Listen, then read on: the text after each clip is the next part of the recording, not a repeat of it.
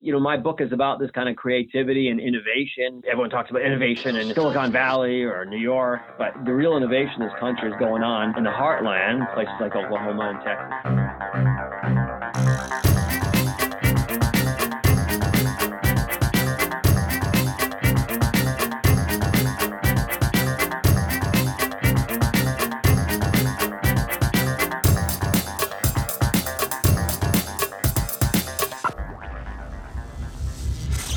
This is EnergyCast, and I'm Jay Dowenhauer. Today we're talking about the frackers, the individuals who brought about the greatest energy revolution we've seen in our lifetimes. And if you want to skip the monologue and head straight for the interview, that begins at the 3:25 mark. Probably no other energy sector singles out individuals more than oil and gas. There's almost something quintessentially American about the lone wildcatter setting out into the West in search of fame and fortune. Oilmen have become synonymous with success.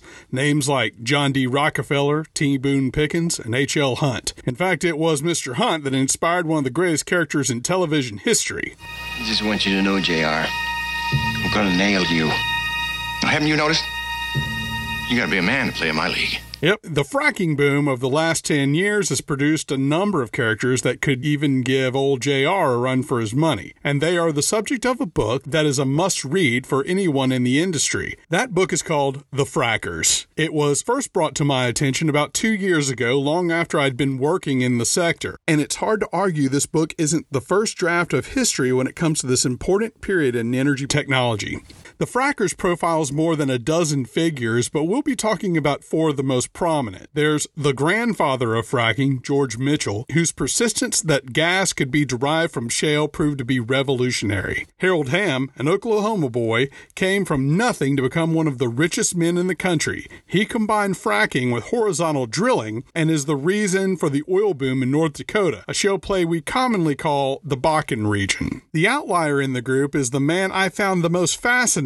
Sharif Suki found his way into the gas sector by insisting that the future was in liquefied natural gas. Unfortunately, his terminals were facing the wrong way. When fracking came on the scene and the U.S. no longer needed gas imports, his simple solution put him at the forefront of international energy dynamics. And finally, there's Aubrey McClendon. Probably no more controversial energy figure since Enron's Ken Lay. Aubrey and his partner, Tom Ward, founded the Goliath that became Chesapeake Energy. The man is often described as a Steve Jobs type who was able to push limits and get things done long after his board told him to put on the brakes. You also remember I mentioned him quite a bit during my TXU series when he and other gas leaders funded a coal is filthy campaign against that power plant expansion 10 years ago. McClendon died March of last year in a car accident one day after he was accused by a federal grand jury of violating antitrust laws. These men, and many more, shaped the energy landscape in a way that is nearly unrecognizable from how we saw it 10 years ago. And we may not be finished with surprises just yet.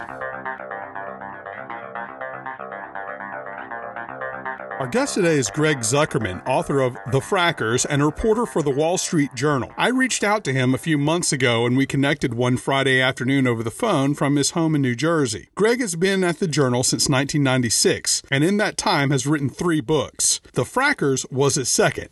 More on the third after the interview. I reached out to him because, first of all, I loved the book and wanted you to know about it, but also because I wanted to learn more about the men behind the book. I was also curious what drew this Rhode Island native, Wall Street Journal business reporter to pack his bags and explore the oil patch. As you'll find out, he learned more than he could have ever expected. Also, as a former TV news producer, I'm fascinated by the process of writing in the long form. The broadcast style requires such brevity. Writing 400 pages on a single topic is a different style altogether. We'll explore those mysteries and more with Greg Zuckerman.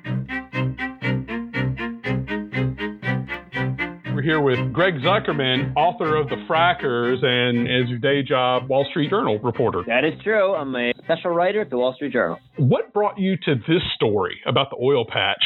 So I'm a business writer, and to me, there didn't seem to be a bigger business story than this revolution that took place, where we went as a nation from one that was desperate for oil and gas and worried about the future to the point where we're actually going to export it. We're exporting both oil and gas. To me, it just seemed like the most interesting and important business story, and it hadn't really been told who the people were behind it, so I thought I'd throw myself into it. We'll talk about the many colorful individuals in this book in a second, but it seems like all the men you profile in this book have one common trait. They're fearless, don't you think? I think that's right. It's a very American book in that there are a lot of immigrants, there are a lot of people who show resiliency, they fail early in life and they persevere. And as you suggest, a lot of them have this fearlessness, this confidence about them. And partly it's I write about the winners. For every one of these guys, there's somebody else who failed and they don't get books written about them. So it's self-selecting to some extent. But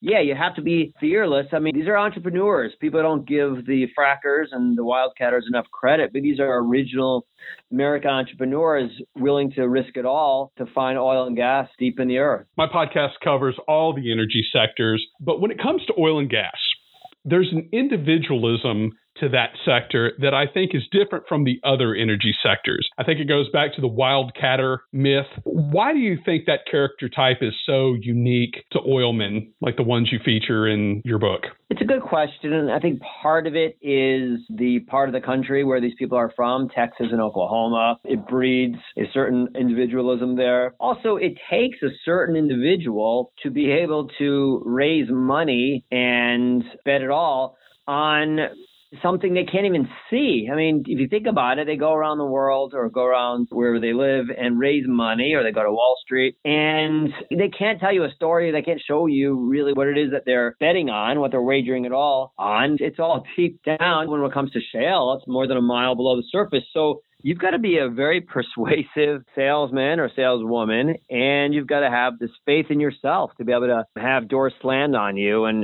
hear no all the time. Let's get into some of the men behind the book. First one is George Mitchell, and he's really portrayed, and not in your book, but really in the entire fracking community, as the grandfather of fracking. Tell us a little about him. So George Mitchell, who I was lucky enough to meet in Houston before he passed away a few years ago, he was an interesting guy who started a company and was running a company called Mitchell Energy, natural gas producer, and they were doing pretty well.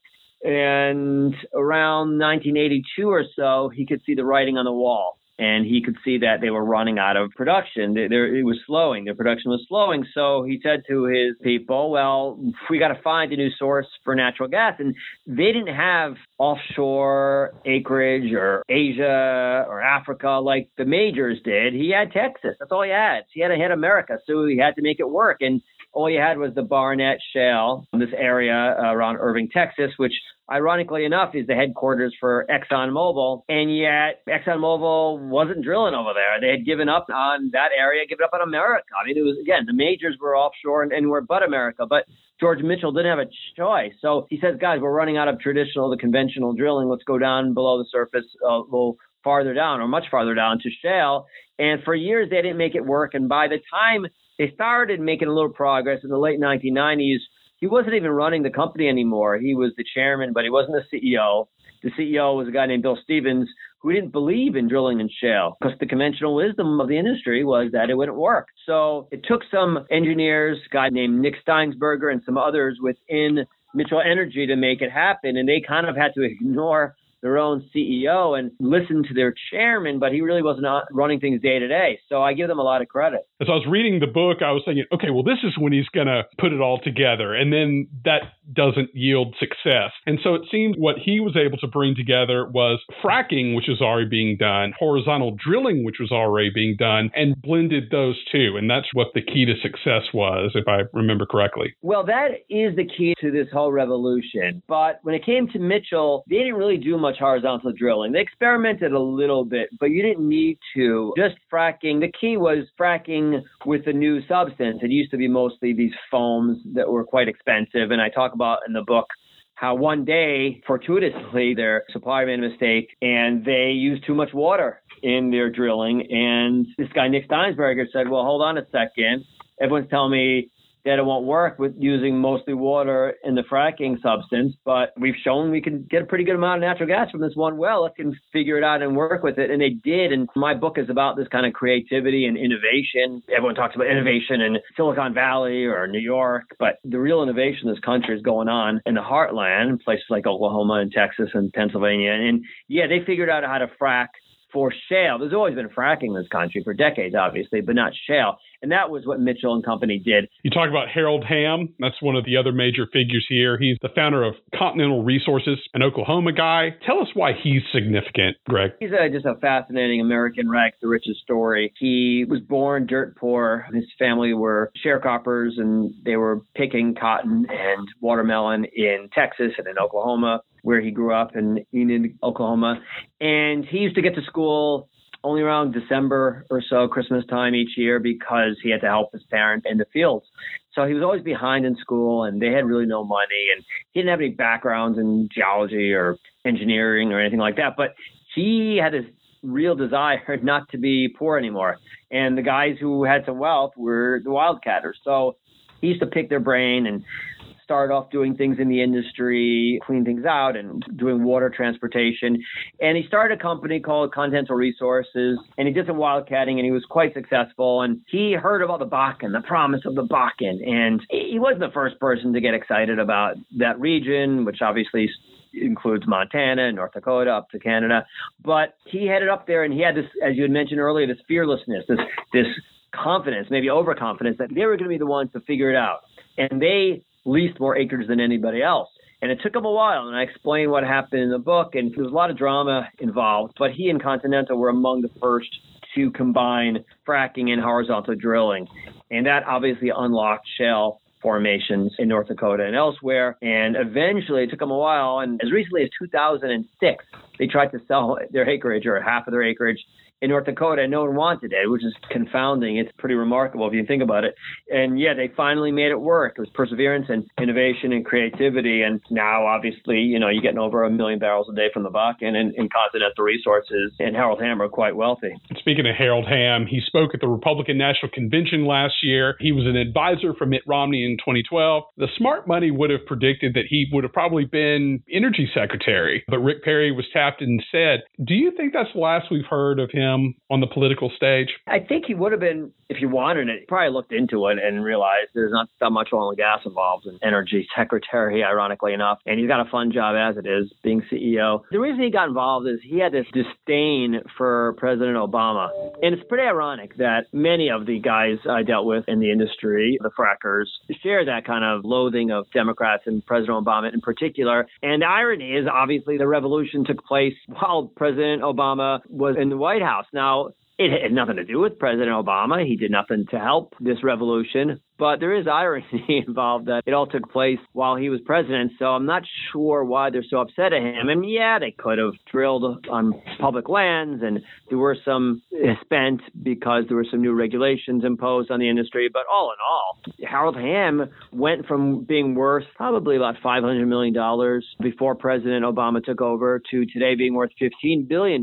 Will we hear from him again? I guess if there are new regulations imposed on the oil and gas industry, you'll hear from him, but you won't see those in the next 4 years at least. One of the people who you talk about in the book, and I'm sure your editor was also saying, this guy is kind of an outlier, not a fracker, but his story and his business plan was probably the most interesting, and you can go ahead and tell everybody who I'm talking about. Sharif Suki, yeah, as far as the editor is concerned, the beautiful thing about writing a book is they give you a lot of leeway. So it's really my vision. That's kind of why people like me write books, because when you're at the Wall Street Journal, there are a lot of voices and editors and people weigh in. But the beautiful thing about a book is you get sound advice from an editor, but it's really your baby. So yeah, Sharif Suki's story I just found fascinating, and he plays a role in this revolution. So he's a guy who, an immigrant from Lebanon, he fits that whole theme, which I'm partial to, how many immigrants played an important role in creating this revolution. And he was a banker. He didn't really know much about energy and made a lot of money. And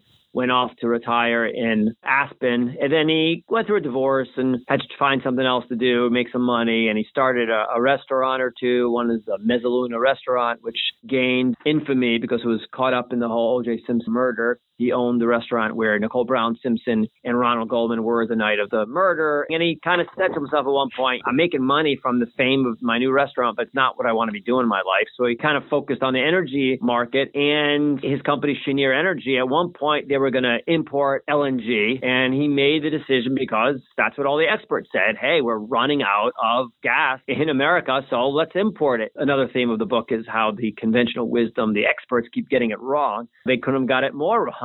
And at one point, Cheniere Energy, the stock plummeted to about $1 a share, and he didn't really know what to do. Can you imagine? I mean, you got a glut of energy in the country, a glut of natural gas coming, and this is like 2007 or so, and he's got a company importing natural gas. But he turned on a dime, and I found it really impressive, and they were the first company to get permission to export LNG from the lower states before anyone even thought about it. And he raised tens of billions of dollars to refit these terminals in Louisiana.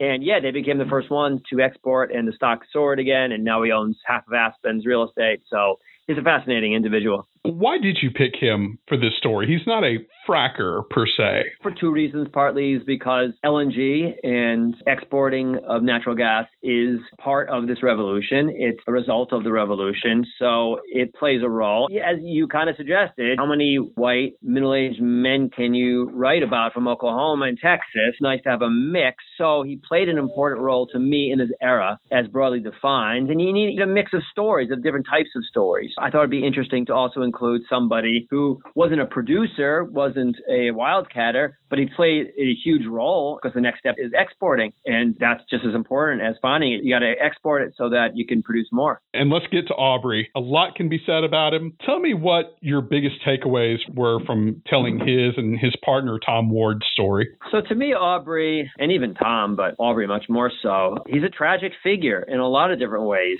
He had a remarkable gift that few shared, charismatic, great salesman, a visionary. Listen, we spend a third to a half the price for natural gas that they do in Europe and in Asia. And in large part, that's due to Aubrey McClendon. And we have to give him credit for that. He saw the possibilities of shale. Other people saw what George Mitchell did in Texas and said, good job, George, whatever. You found some gas in the Barnett. But Aubrey and Tom Ward said, wait, hold on a second. If you can find all this gas in shale in Texas, maybe you can do it elsewhere. And there were others too. He's not the only one. But they were at the forefront of finding natural gas all over the country. So they changed the course of history. But he's a tragic figure also because he didn't learn the lessons from the 2008 financial crisis. One of them is not to be leveraged, and he leveraged up. He went long all the time. He was always betting in natural gas. And he also was a poor executive for a public company because he did things that were really inappropriate. He engineered a huge bonus for himself. After 2008, just months after the company almost went under, they bought his map collection for $12 million.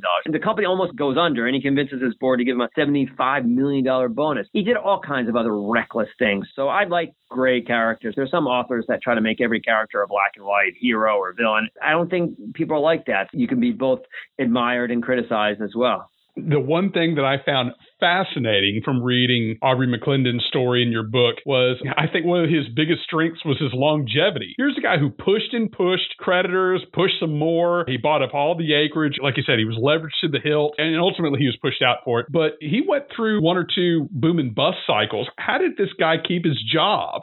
Good question. Well, listen, he was a visionary. He saw things before most other people, but his investors and his creditors never really benefited. And he never really benefited as much as you would think. He's a guy that's going to go down in history as being an architect of this American Revolution, and we're less dependent on companies like Saudi Arabia and Venezuela as a result. So we have a lot to thank him for, and yet at one point he was a billionaire, but he blew it. And at his tragic death a year or so ago, it wasn't clear if he was even net positive, his net worth. He survived because he was brilliant, and he was also a very persuasive individual, charismatic. It was a little bit like Bill Clinton, where you're in a room with him and you think you're the only person. He focused on you. He makes you feel good about yourself, but he had a lot of flaws as well. You interviewed Harold Hamm, Sharif Suki, George Mitchell. I don't believe you interviewed Aubrey, if I'm remembering this correctly. Depends how you define interviewing. It's complicated. I mean, we had interactions. Let's put it that way. I don't know if it was ever a formal interview, but we emailed and had some dealings with each other. But he was the only guy of those main characters in your book that you did not get to sit down with. Am I right? Right. The other guys were generous with their time. People like Tom Ward, I went with him to his hometown, and Harold Hamm spent hours with me till late in the process when he saw on Amazon the name of the book, and he cut me off, and then he sent me a nasty email after the book came out, even though he comes off pretty good, I think, in the book. I think he does. Yeah. One thing I've learned in my experience is my third book that some of the people who you would think would be pleased by how they're portrayed, they're too close to the story. They're too sensitive about their reputations that they often are oversensitive and they overreact potentially. And listen, as a writer, I need to write the good, the bad, and the ugly. And early in his career, people didn't give him any credit. He was bumbling. He made some mistakes early on and wasn't educated in this world. But that's what makes it all the more impressive that he created such an impressive company and found all this oil. So to me, those kind of stories out of nowhere to doing something are more impressive. But Harold's not the only one that doesn't like that portrayal. He likes to consider himself as having always been somebody that people respected in the industry and always been a big deal in the industry, even though he was a small-time guy in Oklahoma. But, you know, that's his prerogative, and not everyone has to like your work. But Aubrey had been burned many times by the press, so I understand why he was reluctant to actually have a sit down and spend a lot of time with me. I just keep picturing this. You're a guy from Rhode Island. Your Wall Street Journal, spent most of your professional life in the city. What was that like for you going out to Oklahoma and Texas? I can imagine you spending a lot of time in a pickup truck. What was that like doing research for this? Yeah, you know what? I could spend 30 minutes on this. It was eye-opening. It was educational. It was necessary. It taught me all kinds of lessons about the innovation going on in the heartland. I had, like anybody from the East Coast, I had some impression of guys in the oil and gas industry. You know, they're spilling and polluting and giggling their way to the bank. And when you meet people, you realize that they spend more time outdoors than I do. You know, I sit at my desk most of the day. That's what I do for a living. I get out sometimes. These guys are out there in nature. They hunt, they fish, they have ranches. For all the talk about how we're so environmentally conscious on the coast, I think we're a little too dismissive of people in the heartland. They're not callous to the environment. And I learned all kinds of lessons like that as I traveled the country and got to meet people. And also people were just so generous with their time. I mean, the book is written about a lot of the CEO types, but it's really as much written about the engineers and the geologists and the landmen too. And I try to tell their story. You're my first author I've talked to for this podcast. And I'm always fascinated by that process, Greg. The book clocks in right around 400 pages. How long does that process typically take? Typically, or this one? Well, typically probably takes years. I try to rush this and I kind of killed myself to do it because it's a hot topic. It was the hot topic. It still is to me one of the most important topics. So I wanted to kind of strike while the iron was hot. I did some interviewing and then I wrote for a year, but I was doing like all-nighters. I was literally up till about 2, 3 most nights because I didn't really take much time from work off. So I would work till 2, 3 in the morning and then wake up and go to work and just do it again. And a few times I looked up from my desk in my office downstairs and I'm like, wait, is that the sun coming up? My God. So it's the next day already. So yeah, there were a couple of times I just went through the night, but I was really, really interested and intrigued and fascinated by the story. So it helped me. You're a family guy? I got 2 sons. Yeah, I'm married. Oh, wow.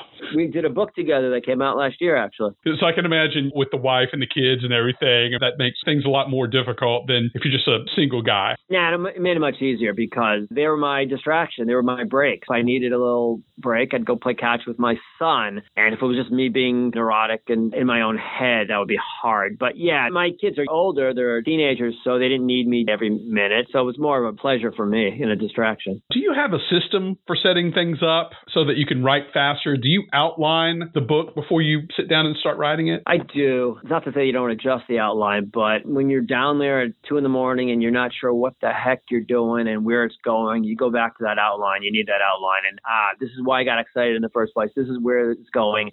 This is the arc of the story. So yeah, I had this outline that I literally carried around with me everywhere. And I make notes on it and keep rewriting and scratch things off, but I kept it with me and it was my guide through the whole process. You hear sometimes about these novelists, they rewrite the story. Did you do a lot of rewriting? What's your process on that? It's a cliche, but writing is rewriting. Everything is rewritten over and over and over again. You'd be surprised. Just one paragraph, you can spend an hour or two just rewriting it and making it perfect. So yeah, there's a lot of work. I mean, if you figure out per hour what you get paid for this stuff, you just want to do it. So you try not to think about it. When you go into a story like this, you probably know most of the broad strokes about these people already. You may even almost have a rough idea about what the outline of the book is going to be. But was there anything once you started researching that caused fundamental changes in the story? Yeah, there was stuff going on, especially with Chesapeake and with Aubrey, that was ever changing. It was a gamble in general when I started this thing. I knew they were producing a lot of oil and gas, but it wasn't quite as much as it turned out to be. But my gamble was that you're going to have characters. And if you're colorful characters, you can have potential for a good book. What are some of the big takeaways for you about this book now that it's on the shelf? I was surprised, to be honest, with the production from the oil side. Natural gas is one thing, but when I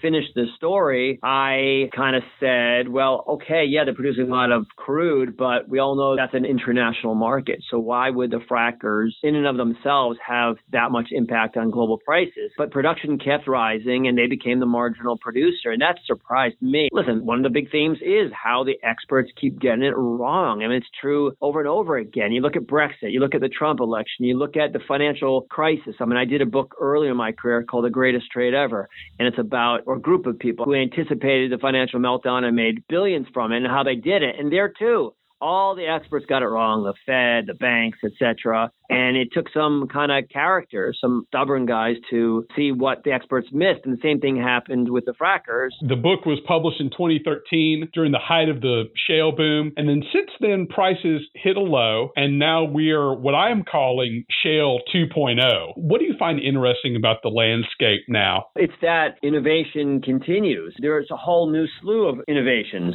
like using more fracking sands, and they can produce in formations a lot different and more challenging than they used to, and efficiencies improved, so prices have come down. And again, not appreciated by America, and especially the coast, what kind of creativity and prices. I mean, to think that you can produce in shale at like $45 a barrel and still make some money, that's crazy a few years ago. Looking back on now, I'm kind of interested to see what you're working on these days. Any thoughts about going back and taking another look at another part of the energy sector? What's exciting to you right now as far as energy is concerned? The improvements in alternative energy is interesting as well. And I love people that are focused on the business to make money. I'm a big capitalist. I work at the Wall Street Journal. So hopefully it'll help in terms of global warming, and my kids and my grandchildren will benefit. But to me, you need the incentive, the financial incentive. And luckily there is that incentive. I do find the innovations there, things like battery storage and how that would help in alternatives like solar and wind, because you need to really store the energy there. They're making a lot of progress there, and I find that really encouraging. I call that phenomenon envirocapitalism. So, hey, if you want to put that in the Wall Street Journal, that would be a real kick. Yeah, no, I like that concept and I like the idea, and I'm a big believer. Greg, I predict a massive bump on your sales of this book on Amazon. Very nice. Listen, even if few people can learn about some of these innovations and breakthroughs that average Americans created, that's why I wrote it, for not so much the Harold Hams, but the engineers and geologists and landmen who get all the credit. They really do. I mean, Harold Hamm and George Mitchell, they're the visionaries, but the guys that pull it off, the innovators, often don't get that kind of recognition. And it kind of stunned me because I read about World of Finance, and usually you make lots of money if you come up with something brilliant. But in that industry, for whatever reason, you don't always get the payoff. So hopefully the payoff is the recognition in my book. I think so. You definitely shone a strong light on a lot of those people. Greg Zuckerman, thank you so much. Sure. Great to be talking to you. That was Greg Zuckerman, Wall Street Journal reporter and author of The Frackers. I revealed to him that one of my bucket list items was to appear in the Journal in one of those sketchy headshots. He thoughtfully suggested that I also wish I'd be featured for something positive. Good call. And you heard that right, that he co-authored his latest novel with his sons. Rising Above, How 11 Athletes Overcame Challenges in Their Youth to Become Stars was co-written with Greg's sons Elijah and Gabriel. Really cool. Greg and all the guests on this program are sent the finished product and raw audio the week of release. We want to ensure that they are represented fairly, and so far, no angry Harold Hamm-style letters. Knock on wood. Music was produced by Sean Stroop at Stroop Loops. Be sure to check us out on Instagram at Host Energy and online at energy-cast.com. That wraps up episode 14. Next week, we'll be exploring fossil technology from the environmental community's point of view. Until then, I'm Jay Downhauer. We'll see you next time.